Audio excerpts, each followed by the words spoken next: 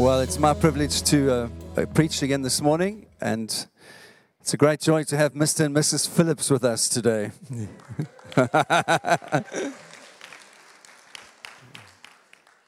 Trust you had fun, guys, and welcome back. It's great to have you. It's my privilege to continue this series on sexuality, and for those of you that have been visiting, we've been looking over the last month in an introductory way about how we can think about and handle our sexuality as sexual beings in an oversexed culture, and how we can live as Christians in a godly way that honors God with our bodies and how we view our lives as sexual beings. And so we've tried to look at different aspects of that, and this morning what I would like to try and do for a short while is just think about what it means to be a single person and how we can navigate that. I've obviously been doing lots of reading and finding lots of it informative, helpful, encouraging, challenging. But this is a journey for all of us, isn't it? And all of us, whatever period of our lives we are in now, we've had periods of singleness or waiting that we've had to learn to navigate through. And so whatever the season is that you're in right now, I trust this is going to be helpful for you as I share some thoughts. And what I'd like to do is, I'm not here to give you rules about how to live your life. I'm here to point you to Jesus, and I hope that this advice that I'm giving this morning will be seen as that. I'm a dad. I have two adult sons. I've had many wonderful conversations with my boys about their lives, their dreams, their own sexual frustration as young men growing up and how to handle that. And so I would like to try and share something of my own journey with you and also the conversations I've had with my sons. And in addition to that, I've been rereading an amazing book. There's a guy called Tim Keller that you might have heard of who planted a church in New York many years ago now. He's an older guy now. But when he started and planted his church in Manhattan, he found to his surprise that 80% of his congregation was single.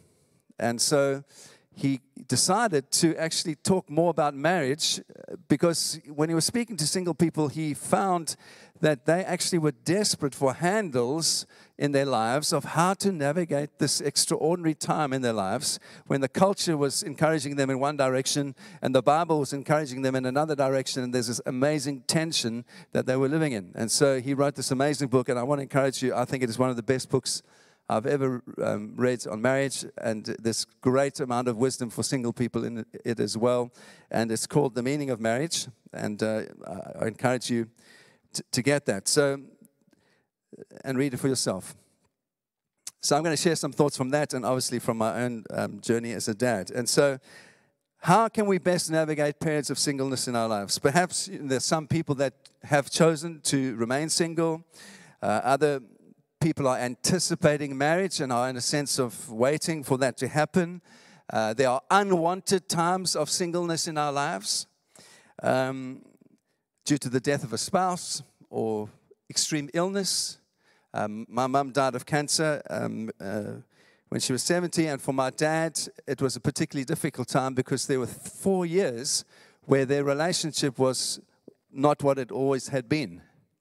Because she was undergoing chemotherapy, she was really, really ill, and they couldn't have a normal kind of relationship that they had enjoyed as a married couple for many, many years. There are moments in our lives, whether we're married or single, that we have to come to terms with singleness in our lives. Can be divorce, disease, can be death, can be all sorts of things.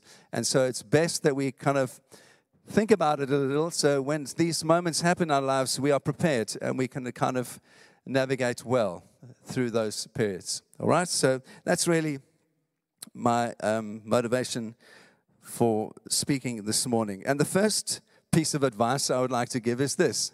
First of all, recognize that there are seasons in your life that are not for seeking marriage, that are not for seeking relationship. What do I mean? Well, there are lots of times in our lives where there are other things that are more important that need to be thought about or be our focus. If you're so desperate to have someone in your life, I want to suggest to you that marriage and relationship is probably a bit of an idol in your life. And I hope I'm going to be able to speak kindly this morning, because that really is my motivation, to that you would know the grace of God.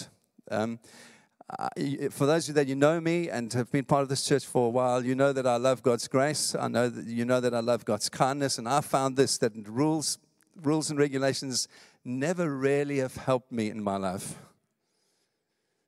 I found that what really has helped me is a love for Jesus from the inside.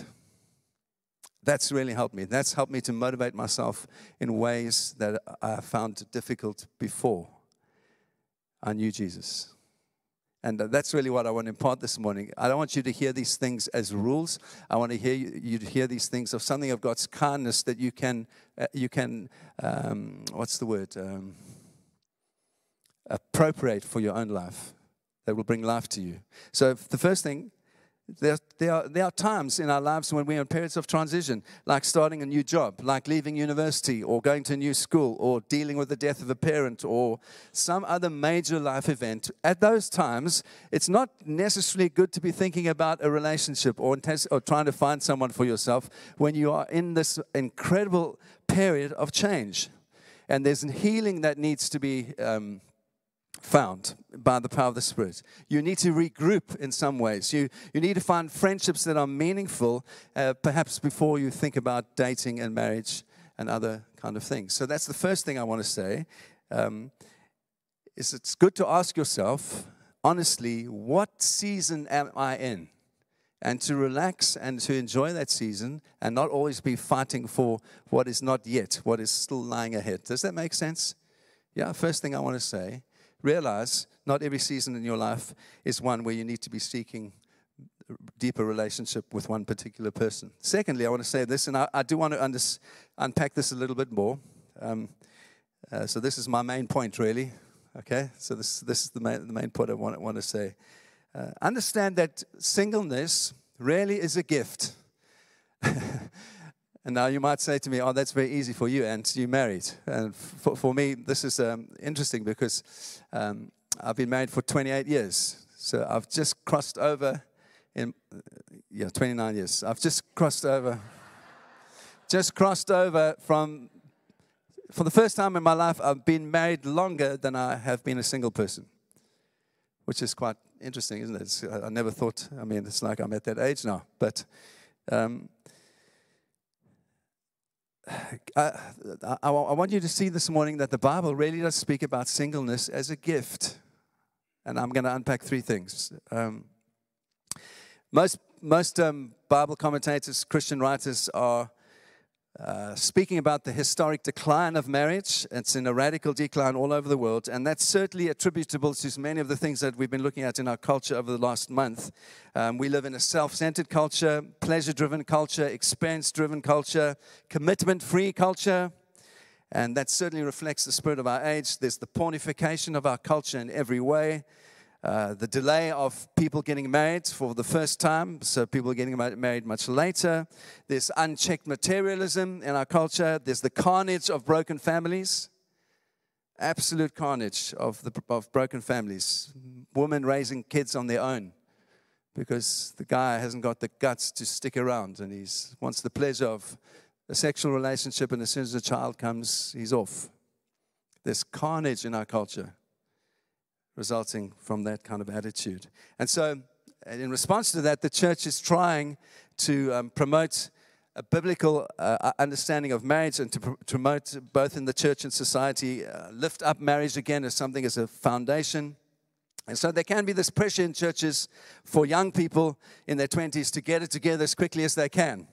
And to get married early, and not just for the sake of marriage numbers, but to kind of keep themselves out of porn or bad relationships, or help them to be responsible.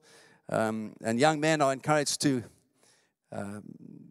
find the help that they desperately need in marrying a woman. It's if they can give up all-night gaming, that is, young guys. And all of these things are good. All of these things need to be done.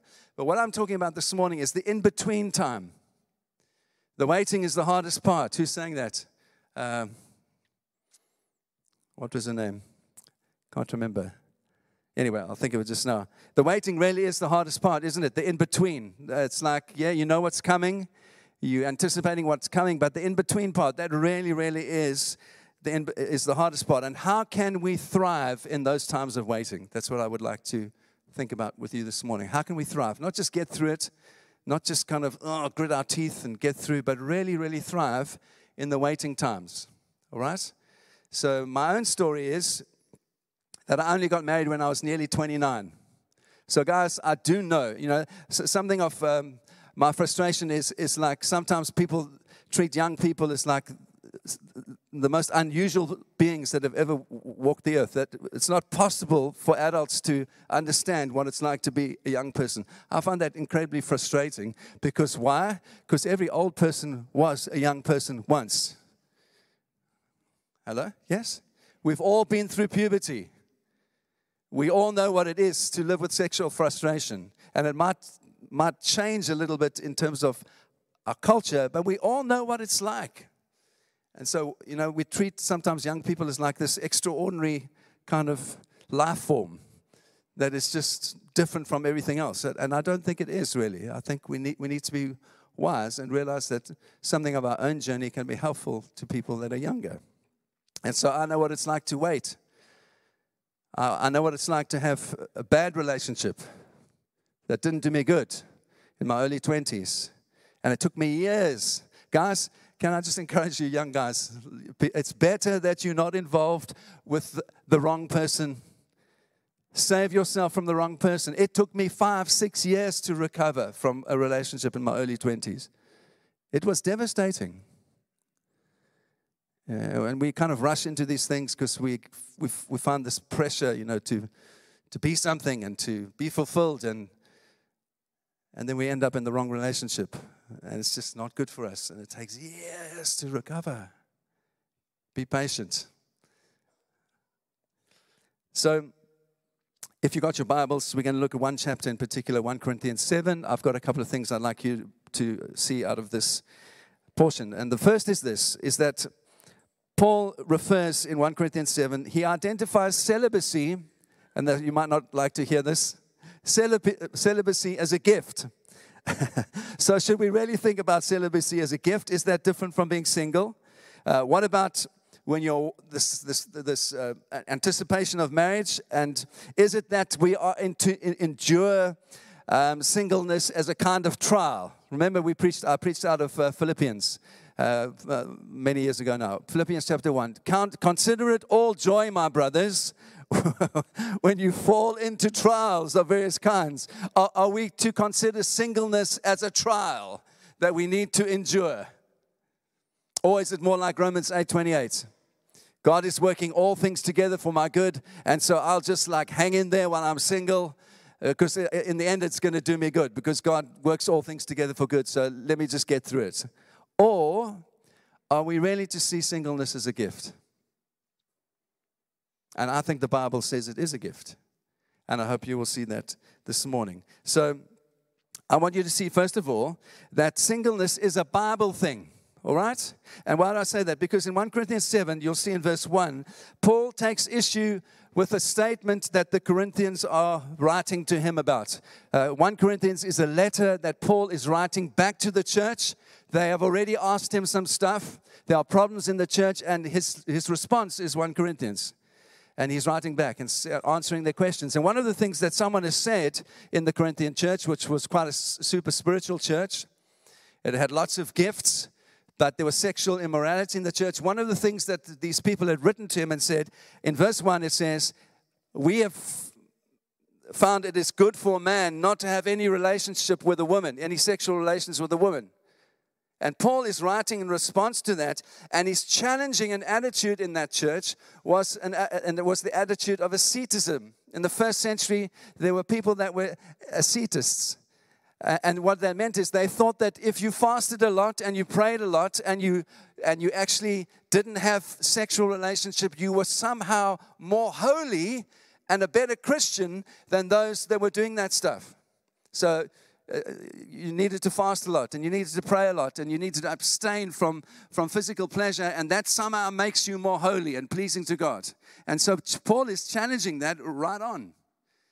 And he's saying in verse 2, just to connect this in for those, you remember when we were studying Colossians, we talked about Gnosticism, which was also part of the first couple of centuries.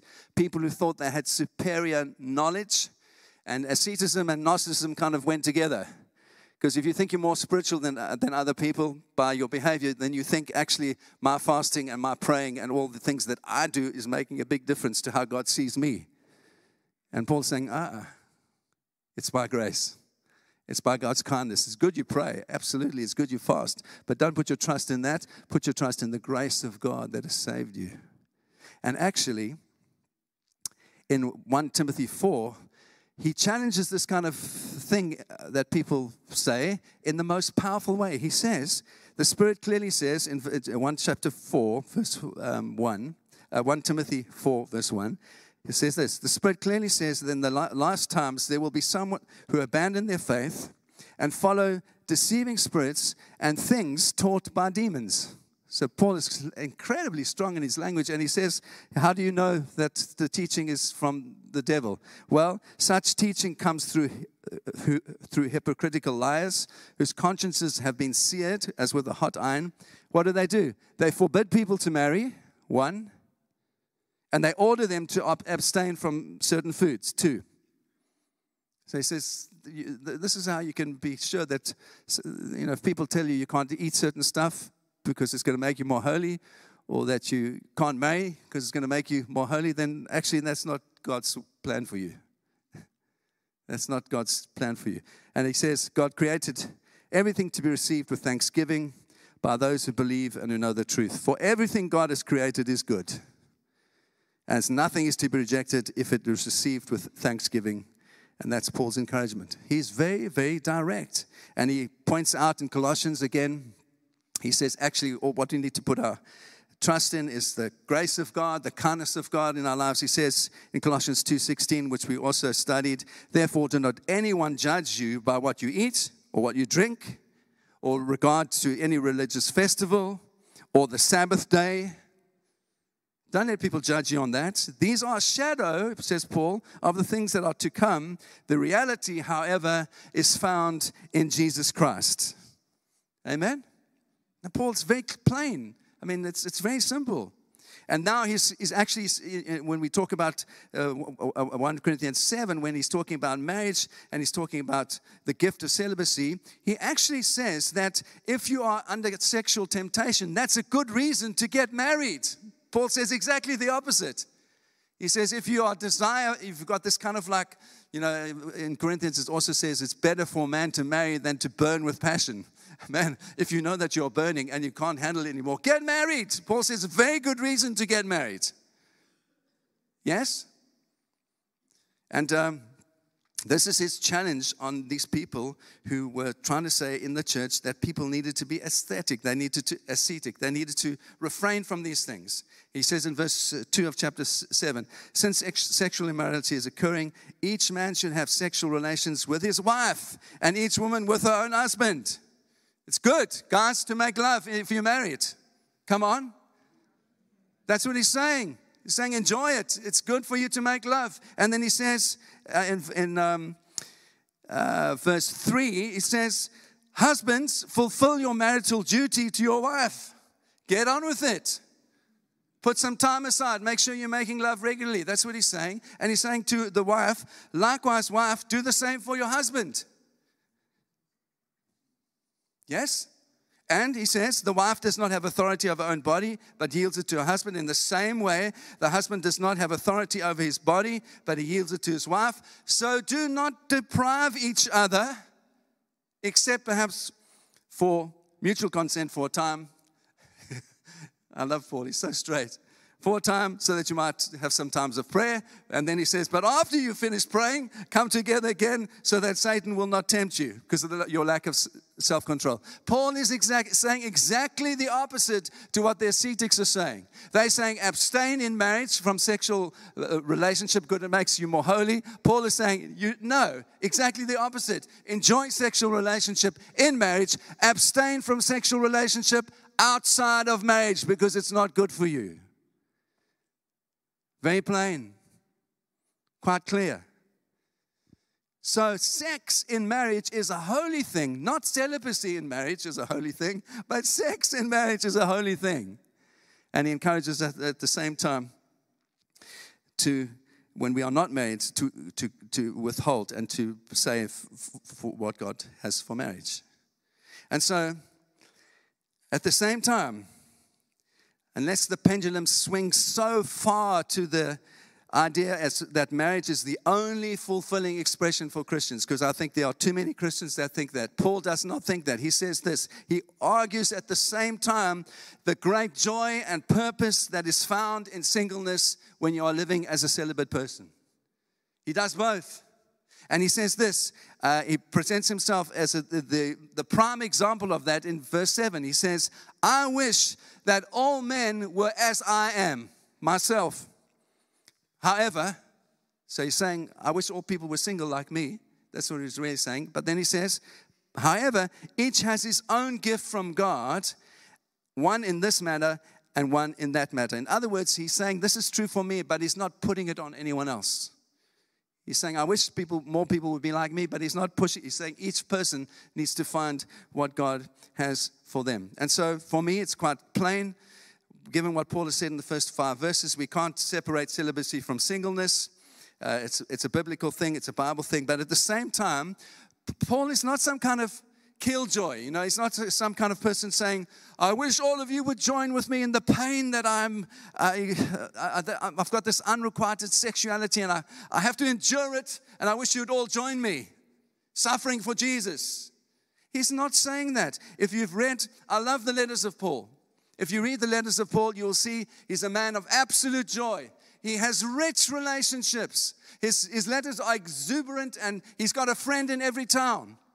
Paul is the most warm, friendly guy you would ever meet. He loves people. He loves the church. But the fact that he is single doesn't stop him from loving other people and loving the church and giving himself in service to God. He's not living his life like, oh, God, let this be over. No, he sees it as a gift. There's no more joyful than Paul when he writes his letters. And he says, he's got no wife, but he talks often about how many spiritual children he has. And despite the fact that he's had real suffering in his life, he says, I'd rather live another day for the church, for the sake of the church, than to be in Jesus' presence. I mean, that's the kind of guy Paul is. He's saying, it's good for me that I'm still around for a while to help you than for me to go and be with Christ. Why do I say that? Philippians 1. For me, to live is Christ and to die is gain. If I'm to go on living in this body, this will mean fruitful labor for me. What should I choose? I do not know. I'm torn between the two. I desire to depart and be with Christ, which is better by far. But it's more necessary for you that I remain here in my body. Man, this is a guy that loves people. He's not letting anything hold him back. So it's not like Paul, this is a winter. My life is such a winter. It's barren. I'm not married. It's so barren. There's no fruit. And I'm waiting for the great spring when I'll be married. It's not like that. Exactly the opposite. I hope if you're single this morning, you're feeling a little bit encouraged. No one? Oh, that's not good. Can I point you to something else? You know, Paul says this. He actually says, the single life is beautiful. I didn't know that, but he does. He uses the word kalon in Greek, which means beautiful. The single life is beautiful. 1 Corinthians 7 verse 8. Now to the unmarried and to widows I say, it is good, it is kalon, it is beautiful to stay unmarried as I do. Why does Paul say that? Because he sees it's such a positive good in his life. The single life, while you're waiting, anticipating new things, can be absolutely beautiful. Why? Because Jesus has changed everything. That's Paul's attitude. Jesus changed, all these things are passing away. The world and everything is passing away. Remember Clapton sang the beautiful song, No Tears in Heaven? Remember? No tears in heaven? Well, I want to say this to you. There's no sex in heaven either. No sex in heaven. We will recognize each other as male and female, but there's not going to be sex in heaven. There's going to be ecstatic worship in heaven that Helen pointed us to last week. That is, there's a foretaste of that in sexual relationship on earth, and it's even better than that in heaven as we worship God. That is what the Bible says. Get used to it. We're going to have ecstatic, nerve-jangling worship in heaven. That just every fiber of your being is just like exploding. Bah! Like that, like orgasm. That's what the Bible says. And we make it so spiritual and so confusing for people. It's plain. That's why we need to get these things in our thinking a little bit straight. The world is passing away. And what Paul is saying is the outpouring of the Holy Spirit has radically changed everything. And there's a completely new family from every tribe, every tongue, every people group being brought together. Millions, the kingdom of God. And that changes everything. That means I can live for Him in a radical way as a single person. Undistracted. Because let's face it, people, those of you that are married, it's complicated, isn't it? Yes? And one of the things I want to say later is I think one of the duties of the church in community is to show single people that marriage is incredibly hard, but incredibly glorious. It's not just full of romance and full of wonderful feelings. It's incredibly hard. And we as married people have to help people in community that are wanting to be married and are still single to show through the demonstration and the sharing of our marriages how incredibly glorious marriage can be, even at times when it is difficult. That's part of our duty as Christian people.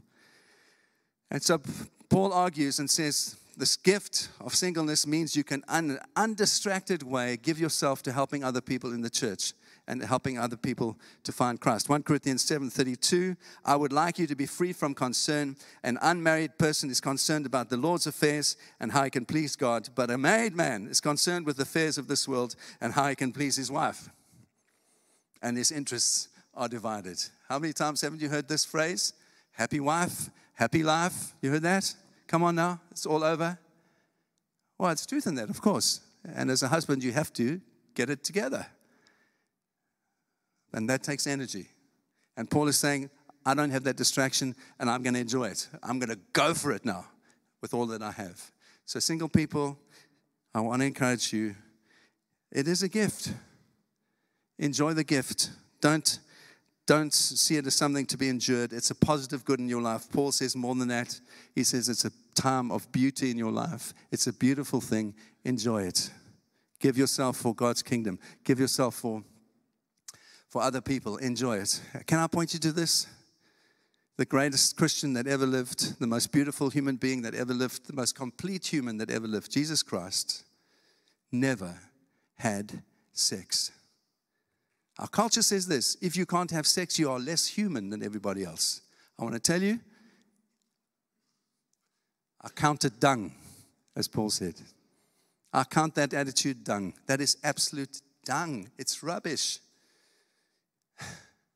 The most complete person on the face of the planet, Jesus, never had sex with anyone. He was completely human, completely fulfilled. Sex is temporary. It's a gift that is temporary. Enjoy it while you can. It's not an eternal thing. No sex in heaven. No one's happy they came this morning. Thirdly, singleness is not junior school. What I mean by that, sex is not junior, singleness is not junior school. You know, I think it is good that we do argue for the positive side of marriage, and I've already said that Paul says if you're burning, get married. But unfortunately, culture, and I think even more unfortunately, even church culture, rather than Paul, rather than the Bible, argues that sexual fulfillment is absolutely essential for human happiness. And so Paul, he does two things. He tries to renounce this kind of super spiritual ascetic kind of thing on the one hand, but on the other hand, he doesn't give any ground to those people who say that life without marriage and without sex is incomplete. He doesn't. He stands in the middle and he holds the line. And that's why I'm saying sex in marriage is not being promoted from junior school to high school. You get what I'm trying to say?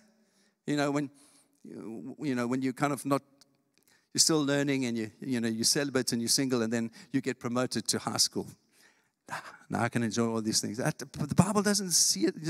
It's not an accomplishment that makes you a better leader, that makes you a person who's more wise, or a person that is more qualified for anything just because you're having sex. Why do we think like that? The world encourages us to think like that. Rather, despite every evidence to the contrary at the moment, it does not define what it means to be a human being.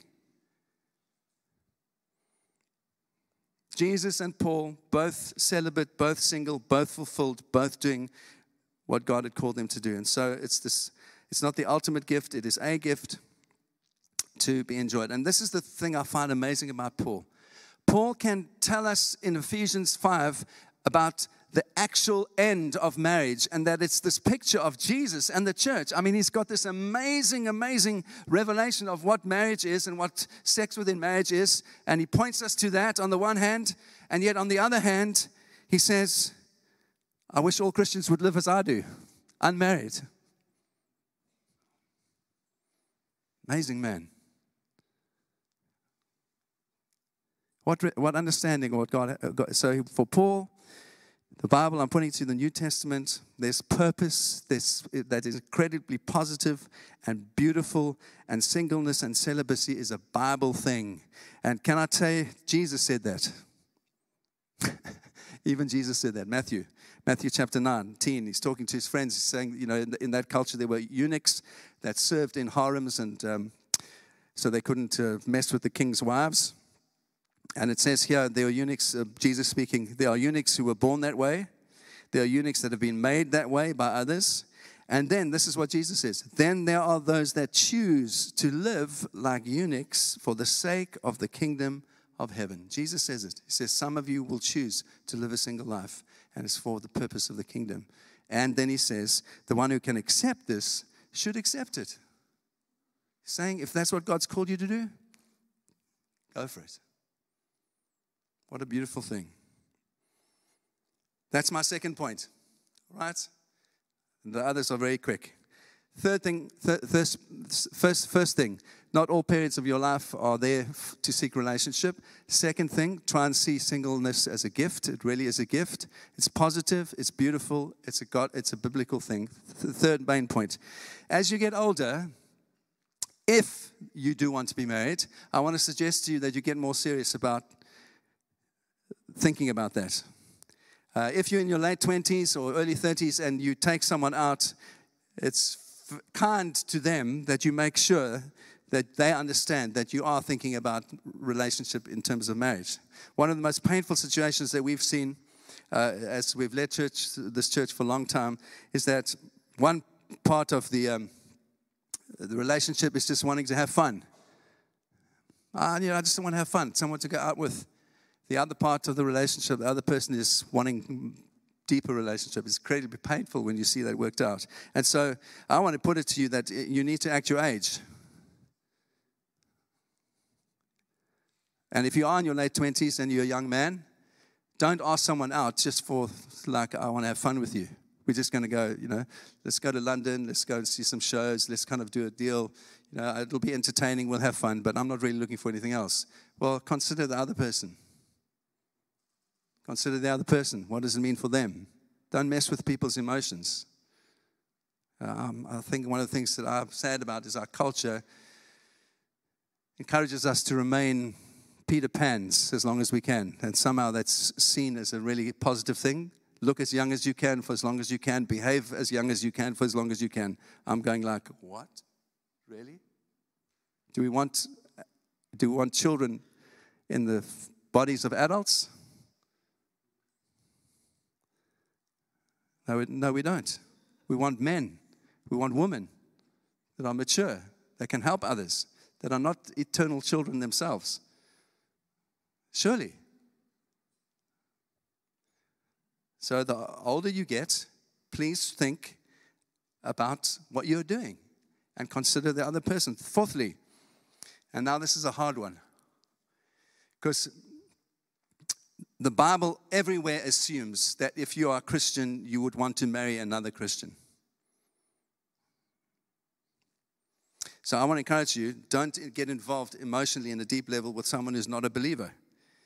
And so I want to say this as carefully as I can, because I've had this conversation with my boys. What about when you meet someone who's more compatible and is not a Christian? Just because someone's a Christian doesn't mean they're compatible for you either, all right? I'm not saying that. And so this is incredible tension that we have to live in. We're trying to find a life partner. We meet someone, we get on with in every way. They're not a Christian. What do? Well, I think it's very, very important to try and understand the why of what we do. And I want to encourage you, if you are a parent, don't say this to your children. Don't date a non-Christian. It's not helpful. It's just putting legalism on them. Do you think it's helping them? All they're going to do is get frustrated with you. You need to explain, we need to explain why we think that is a good idea. Don't put it on as a law. You know, I mean, I've had this conversation many times with my boys. One of they're not here, so I can say this. One of the things that they find frustrating is that in the church, things are so tight that if you're involved in music or art, you automatically like immoral. You're automatically doing drugs and sleeping around. Why is the church like that? Come on. It's the life of the Spirit that we need to be showing people, pointing people towards. And we put rules on people all the time. And my friends, I want to say this to you. If you say that to your kids, you're putting a rule on them, it's going to crush them. They have to find their way. And the way they find their way is from the inside out. By loving Jesus. You helping them to find Jesus in their lives, to love Jesus with all of their hearts. And as they do that, they will make the right choices. So I say, why do I say it's not positive to date someone or God who's a non-believer? Because, you know, God's more concerned that you marry in your faith than He is than you marry in your race. Do you know that? I love multicultural marriages. Beautiful. Well, it's a picture of the church. It's a picture of every single person from every tribe. And I'm not going on too long. I'm nearly finished. Being brought together. It's a beautiful picture of the church. God is more concerned you marry in your faith than you do in your race. And why do I say that? Because it's the most basic thing in your life that motivates you. If the other person doesn't even understand your faith, why you do what you do, why you want to actually value church community, why you want to worship, why you want to spend time with other Christians. If they don't even understand that basic thing, that basic motivation, everything else in your life is going to be opaque to them. It's going to be like, I don't quite get that. Why do you do this? Now, having said that, I do know of relationships where people have married and one partner is not a Christian and they have a very, very successful marriage. I do know of relationships like that. This is the deal, though. They are incredibly, incredibly rare. And if I think of my journey as a church pastor over 30 years, the amount of relationships that I've seen implode when one partner is not a believer and the other partner is, many, many, many more. I would say 95% of those relationships don't work and I implode. And we always think we're going to be the 5%, don't we? We like to think we can make this work. We're different from everybody else. What we've seen more and more over the course of our lives is you always get pulled down to the lowest common denominator. You never get inspired to the highest. So let me pick an example. Husband is not a believer, wife is. Gets married. Over a period of time, we just see this. Wives, less and less in church community, less and less with God's people, more and more away from God's people. Why? Because the husband really sets the tone. And over a period of time, she just gets absolutely worn down. And in the end, she says, well, what do I choose? That's why the Bible says, better you marry someone who's a believer. Help your kids to see that. Don't put law on them. Help them to see that for themselves. Fifth, I'm nearly done.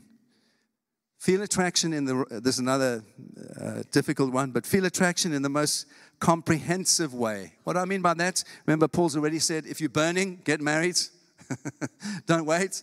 But this is a beautiful thing. I want to talk about Galatians 5:22, because part of being attracted to someone is also recognizing God in them. Isn't that true? Galatians 5:22 says, the fruit of the Spirit is love, joy, peace, patience, kindness, goodness, faithfulness, gentleness, and self-control. Against these things there's no law. And part of choosing a marriage partner is that you say, I recognize something of that in you. And that's what I want for my relationship. I want that kind of Holy Spirit thing that's in you. I want that to be part of my life going forward. And so it's like you see the future that God has for the person, and you saying, I like your future, and I want something of your future in my life. That's what I'm talking about, comprehensive attraction. It's not just a physical thing. That's why I'm saying to you, I would advise that right at the top of your list, if you're waiting for someone, is friendship. Is right at the top of your list. Right there. Because you want to share in something of what that person is going to become. And you can see something of what that person is going to become because of the fruit of the Spirit in their lives. Are you with me? And there's a beautiful thing. C.S. Lewis says this. He uses this phrase. He says there's a thread in our lives which he calls mythos. Mythos. My Greek friends and I, we have drunk some bottles of mythos on the beach. Mythos is a very nice Greek beer. And I didn't realize this. What mythos means, it means tale. It means thread. And so C.S. Lewis has this beautiful thing. He says, there's a thread in your life. It's a mythos. It's your tale of your life. And actually, every person that shares in the same things that you do, the books that you like to read, or the movies that you like to see, or the things that you value, or that's part of the thread of your life. And what God wants for us is that we have someone in our lives that so shares the tale of our life, the thread of our life, that they become part of the thread, the mythos, the tale of your life. That's how you want to choose someone. That's why you take time to get to know someone. That's why you withhold yourself sexually, because when you start sleeping with someone, there's like a connection, and you can't see straight because your hormones are raging and the romance is there, and you end up choosing the wrong person because you slept with them and they're not really part of the thread of your life. Do you get it? That's why God says, don't withhold. Remember Song of Solomon, withhold yourself until the right time. Because when you start sleeping with someone and they're not really part of the thread of your life, the future of your life, you are in deep trouble. Don't go there. It's God's kindness to us that he says these things, because he's a good father to us. Find someone that is going to be part of the mythos, the thread, as much as you can. We promised each other, and we probably didn't even know what we were saying. Part of our marriage vows were we promised each other that we would help each other become the person that God wanted us to be. And we've done that, I think. Probably not well many times. We fought a lot. We've had great times. It's all helping each other. Helen's helped me to become more of the person that God wants me to be. And I hope I've done the same for her. That's messy. It's beautiful, but it's not a science. I know that. All right. Okay, so I want to say, how do you know? How do you know that you're finding someone who's going to be part of the tale of your life? Well, have you ever solved a few sharp conflicts together? Have you ever come through some real arguments? Have you ever gone through a cycle of repenting and forgiving each other? Yeah? Because I know this, and we've certainly found this in our relationship, that the kind of love that is going to last a lifetime, it's not about emotion, man. It's about glad, non-begrudging, sacrificial service to the other person, even during times of inevitable seasons in your life where your emotions are dry, you're feeling flat, you're feeling cold, you don't feel anything. That's biblical marriage. That's what it is. So, as you think of these things, have you repented and forgiven, and have you made changes in your life for the other person? I don't want to do this. I don't want to ever change, but I can see I need to change for your sake. We've had a couple of moments like that in our lives where I've had to say, I've got to change, man, because if I don't change, this is the end. It's not going to work. You have to have those moments. And so I want to put it to you, last thing that I'm going to say, and then we're landing. There's a blindness that comes upon you when you sleep with someone too soon. Because the reality is when you sleep with someone, it activates deep, deep passion in your life for the other person before you have time to take a really good look at who they are. Yeah. Take a really good look at who the other person is.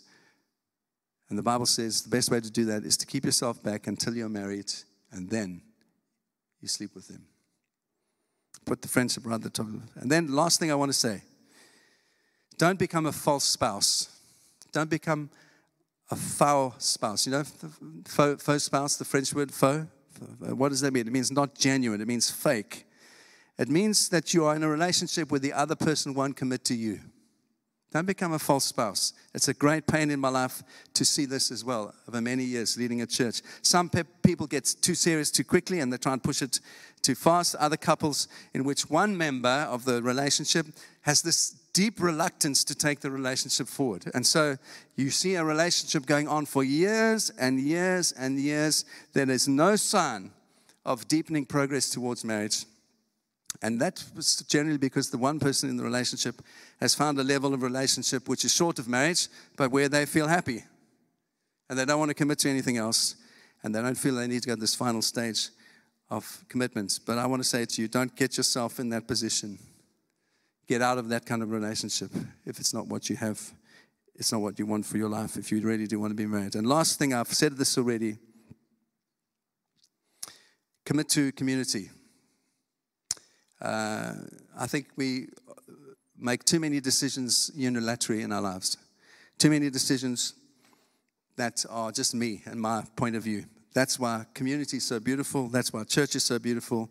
Because there are people in community that have much more wisdom that can help you in your life as you make choices. And so I want to put it to you even more strongly that I think Christian marriage should be communal. What do I mean by that? I mean that we should, as Christians, find ways of sharing our marriages with those that are still single or hoping to be married, to show how glorious marriage is, how hard marriage is, how wonderful it is, how satisfying it is, but that we need to work at it and that we can share our wisdom over years with people that still would like to be married. So, singleness might be a waiting season, but it doesn't need to be wasted. It can be beautiful. It can be positive. So here are the takeaways. Singleness. Some seasons better to be single, not be married. Don't know what season you're in. Secondly, singleness is a gift. It's a Bible thing. It's a positive thing. It's a beautiful thing. It's not a junior school thing that you get promoted from, Don't let anyone put that on you. Enjoy your life, whatever stage you're in. As you get older, if you do want to be married, get more serious about it. Act your age. Be kind to those that might see things differently from you. Find attraction in the right way. Try and find the person that's going to be part of the tale of your life, the mythos of your life, and make your future with them. Take it slowly, but don't be someone who can't commit. Pull the trigger. At the end, you've got to pull the trigger. You've got to commit. You've got to say, I'm going for it.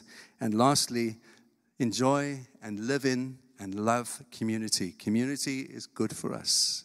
It helps us. It will help your marriage, that you surround yourself with other people who are in healthy marriages, who love marriage and are doing the best, muddling their way through and getting on with it. Amen? I hope you are happy that you came. I hope that you're encouraged. And let's pray. We're going to drink some coffee together, some tea together. Sorry? Oh, yes, and the lunch as well. Let's pray. Jesus, I want to thank you for every stage of our lives. Thank you for the privilege of family, the privilege of community, the privilege of knowing each other. And thank you within that we find friendship. I want to pray for every single person in this church this community, that they would find other people that can be part of the mythos of their life, that they can be part of the tale, part of the beautiful things that we can share together. And within that, I pray that those that want to be married, they would find that person that would be part of that mythos, part of that tale, part of that journey. Thank you, that's what you have for us. And for those, Lord, that are like Paul, who say, I wish all people were like me, because I've got this opportunity to give myself in an undistracted way for the kingdom. I want to pray your blessing on them as well, every single person, whatever our choices, however we've decided to live. And Lord, I want to pray for those that are in the period of waiting, that feel frustration, feel impatience. Help them to wait well. Help us to wait. Help us to help them to wait well, that they might please you in every area of their lives. And God, we pray, help us to be gracious to each other, kind to each other. Help us really to lift up each other's arms as we seek to live for you. In Jesus' name. Now God bless you. God keep you. God make his face to shine upon you. God give you peace. Have a great day. Please stay for lunch. Stay for coffee. Meet someone you don't know. And we hope to see you again next week. Right? See you soon.